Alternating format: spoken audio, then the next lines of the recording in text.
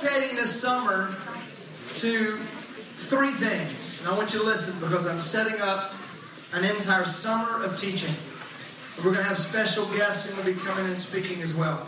We're dedicating this summer to introducing folks to experiencing and encountering the Holy Spirit. Three things. Introducing people to experiencing and encountering the Holy Spirit.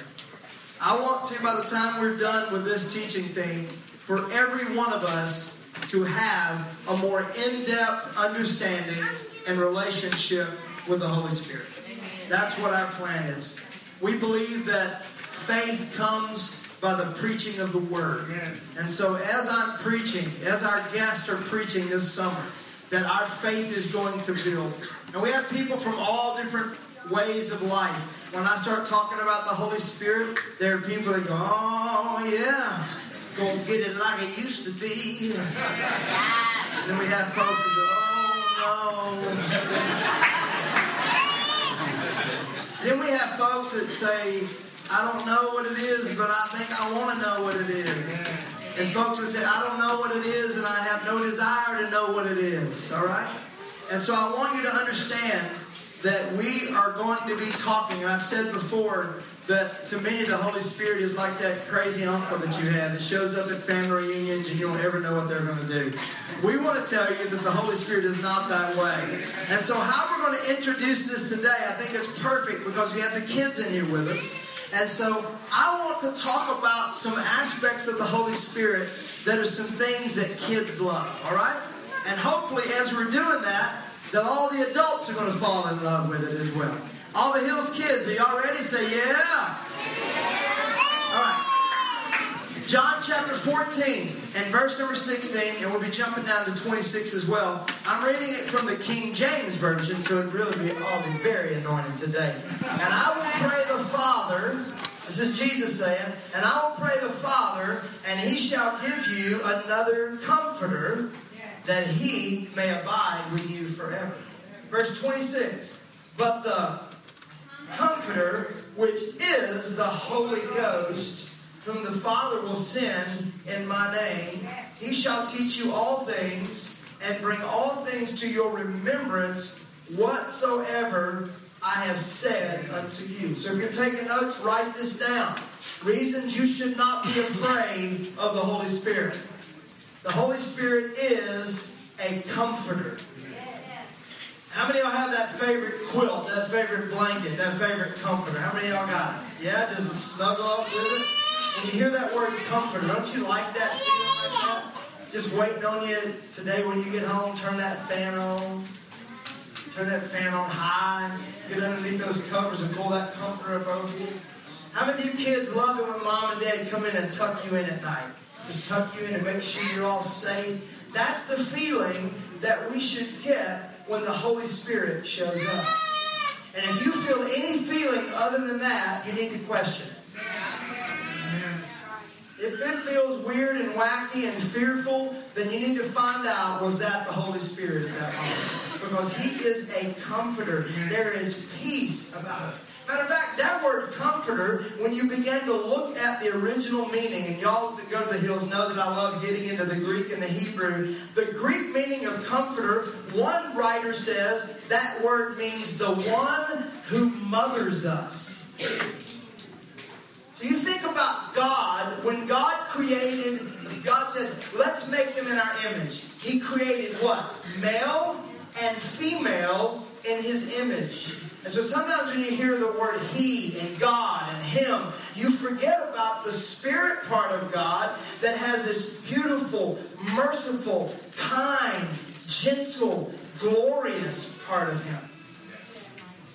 And so when the Holy Spirit comes as a comforter, we'll be talking in the next several weeks that the Holy Spirit is also a convictor. It's not the church's job to convict, it's the Holy Spirit's job to convict. Wow. But that's another Sunday down the road. He is a comforter. It is that motherly instinct. It is that, like he said, how many times, Jerusalem, do I want to take you in my wings as a mother would take in its little chicks and pull it in. That's what the Holy Spirit is. It is a comforter. Everybody say a comforter. that consoling, that encouraging, that comforting voice. You know, there are certain times that when the phone rings, and I know that the boys have a certain ring, when our phone rings, and I know it's my phone, that the boys are asking for one thing. But if Kristen's phone rings, they're asking for something else. When they wake up in the morning, the other day, they both got to sleep in because school was out. They both slept in, and both of them had this little, we call it the call. They have this little thing where they go, ah. What they're saying is, ah. And if they can't hear us, then our phone will ring. Like in the bed, they will call Mom. And so the other day, Kristen had gone to an appointment. The boys had slept in, and I hear both of them at the same time. Ah. Ah. So I walk in, I open up the door, and I know what to say. Guys, Mom's not here. Will Daddy do? Both of them. No. Because there's a time that you call Daddy, right? But there's a time you just call Mom. It's a time that only Mama will do. Because, and most of the time the boys call Mama when they're hurt, they're upset, when Daddy's been mean to them. Or what's the fourth one? Say it. They're hungry. No, money's Daddy. Yeah, hungry. Hungry's Mama. That word comforter also means helper. Listen to this. Helper. As one who falls down beside us. As an individual who finds a person collapsed along the road, kneels down beside the victim, cares for their needs, and carries them to safety. That word comforter also means advocate, an encourager, a counsel for the defense. How many need someone to stand in with you in your defense? Nobody else, just two on the front row? How about the rest of y'all? You need someone. That's what the Holy Spirit does. He is a comforter for us. Second thing the Holy Spirit is, Acts chapter 1 and verse number 8.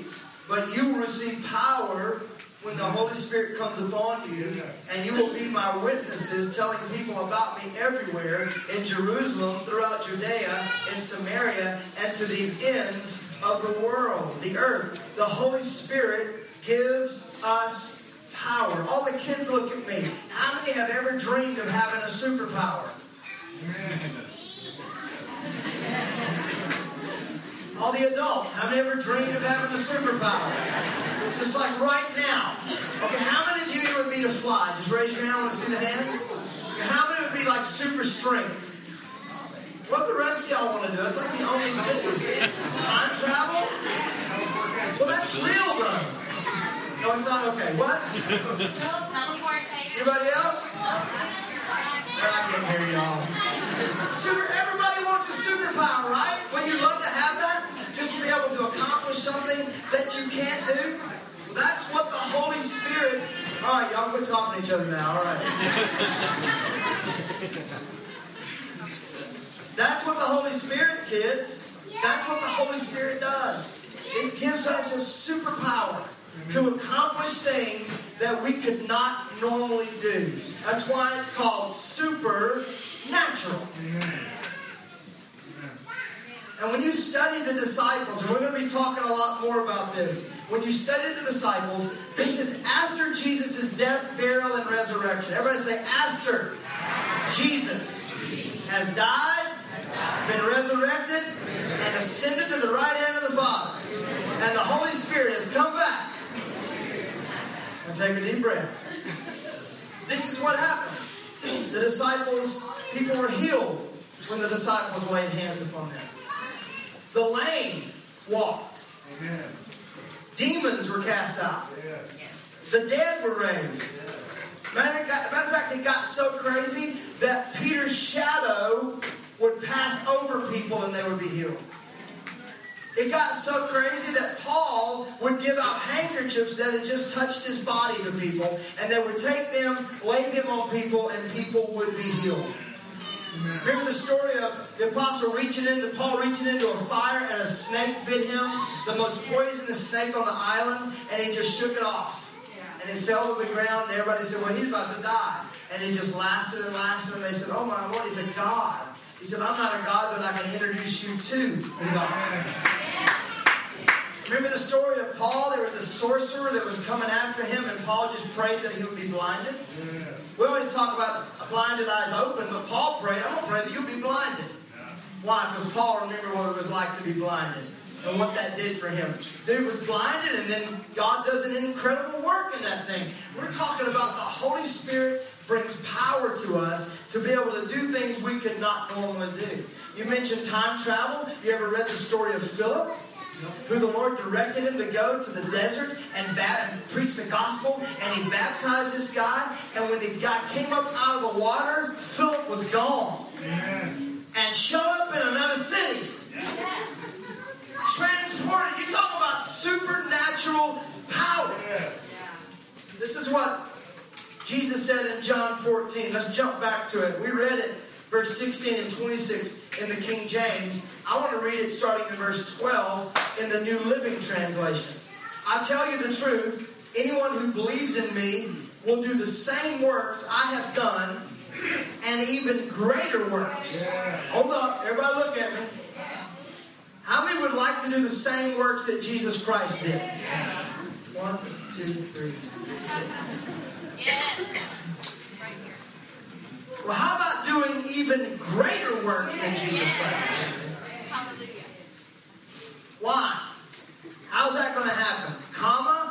Because I am going to my Father. Stay, watch this. We'll come back to that. You can ask for anything in my name and I will do it, so that the Son can bring glory to the Father. Yes, ask me for anything in my name, I will do it. If you love me, obey my commandments. I will ask the Father, and what's going to happen?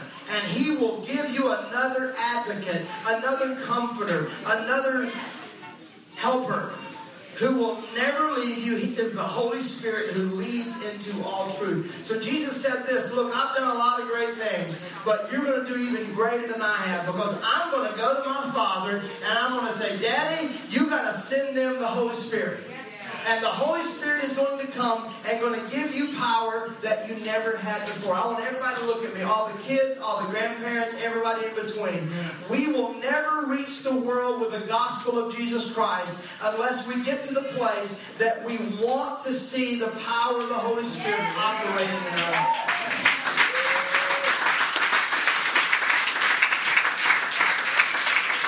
Any work that Jesus did is available to His disciples and even greater. Some of y'all that used to believe this don't believe this anymore. Come on, by the end of this summer, I hope that you're just crazy about it. You don't have to be crazy, just crazy about it. You know, some folks say, well, when you get all up in that, you become crazy. No, the people that become crazy were crazy before it ever happened. So don't blame that on Jesus, all right?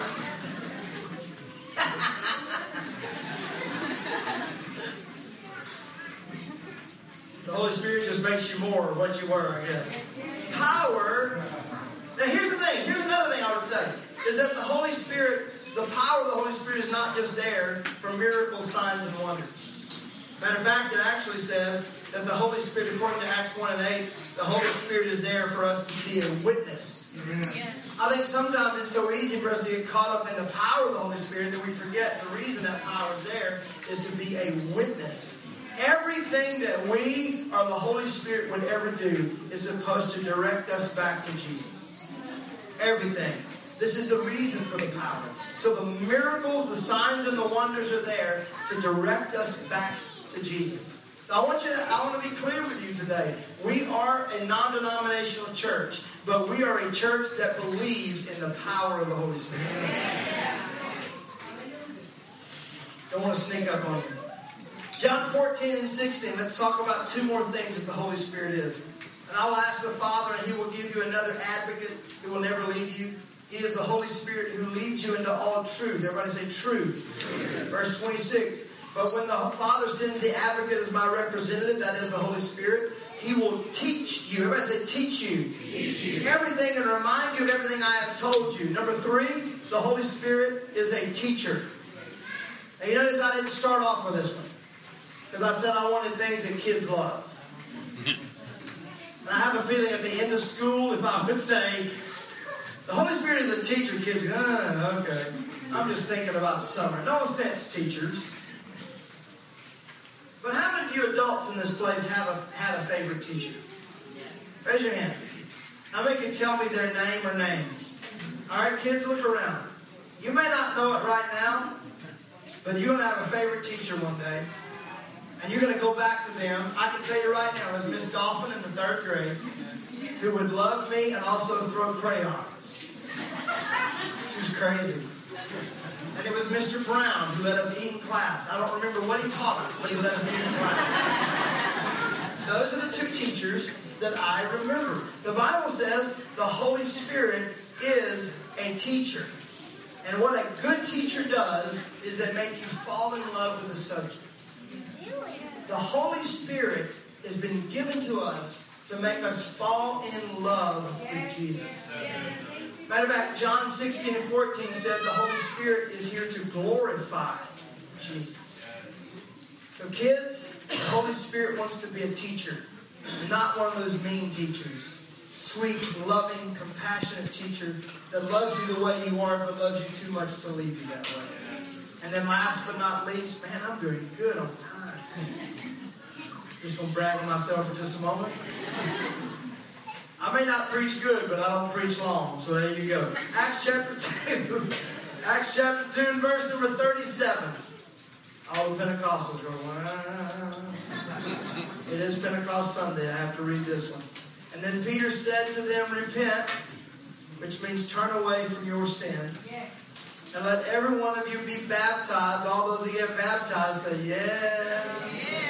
In the name of Jesus Christ for the remission of your sins. And you shall receive the gift of the Holy Spirit. For the promises to you and your children, all that are far off, and as many as the Lord our God will call.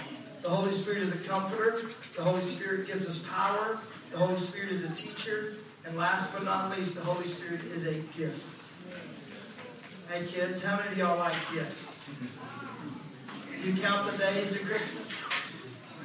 Do you count the days to birthdays? How many of you adults like gifts? I'm going to tell you what, Amazon's been one of the greatest things that's ever happened in my life. Just Amazon Prime. I can go to the grocery store, but now it's going to click. I'm going to have an order. Why? First of all, I don't have to drive. Secondly, I get a box and I get to open. I can literally know what's in the box. I know what's in the box because I got confirmation that it was shipped and that it was delivered. But I still get excited. I open a box. Vitamins, yes, vitamins. Now, if I'd have bought those at the store, it wouldn't have been near as much, right? But when I open that box, man, y'all, the Holy Spirit is a gift. He's a gift. It's not a drudgery. It's not something that you got. I mean, we've had so many people say, well, do I have to have it? No, but why wouldn't you want it? Come on, why wouldn't you want this? It is a free gift. You don't have to work for it. You don't have to buy it. All you got to do is say, I'm sick of me and living life like I've been living. Yeah. I agree to be baptized in your name. All right, let's do this thing. Yeah. It's an easy thing. Yes. Why wouldn't you want that? Why? And not only is he a gift, but according to 1 Corinthians chapter 12, he gives gifts. Word of wisdom, word of knowledge, tongues, interpretation of tongues, gift of prophecy, discerning of spirits, gifts of healings, gifts of faith, the working of miracles, and the gifts of the Spirit, giving, and on and on and on. They're there. When's the last time that you ever opened up a gift, and then that gift gave you a gift? And then another gift, and another gift, and another gift. Everybody look at me. The reason for the Holy Spirit is for you and I to become fully what Jesus Christ wants us to become. You don't have to be scared. Matter of fact, if there's fear attached to it, then it has nothing to do with God. We're not talking about reverence. We're talking about fear. If you're fearful and scared and afraid, that doesn't have to do with God. That's some nasty religion that somebody put on you. The Holy Spirit is your friend. The Holy Spirit loves you. The Holy Spirit cares for you. I'm going to receive that word this morning. Can you receive it?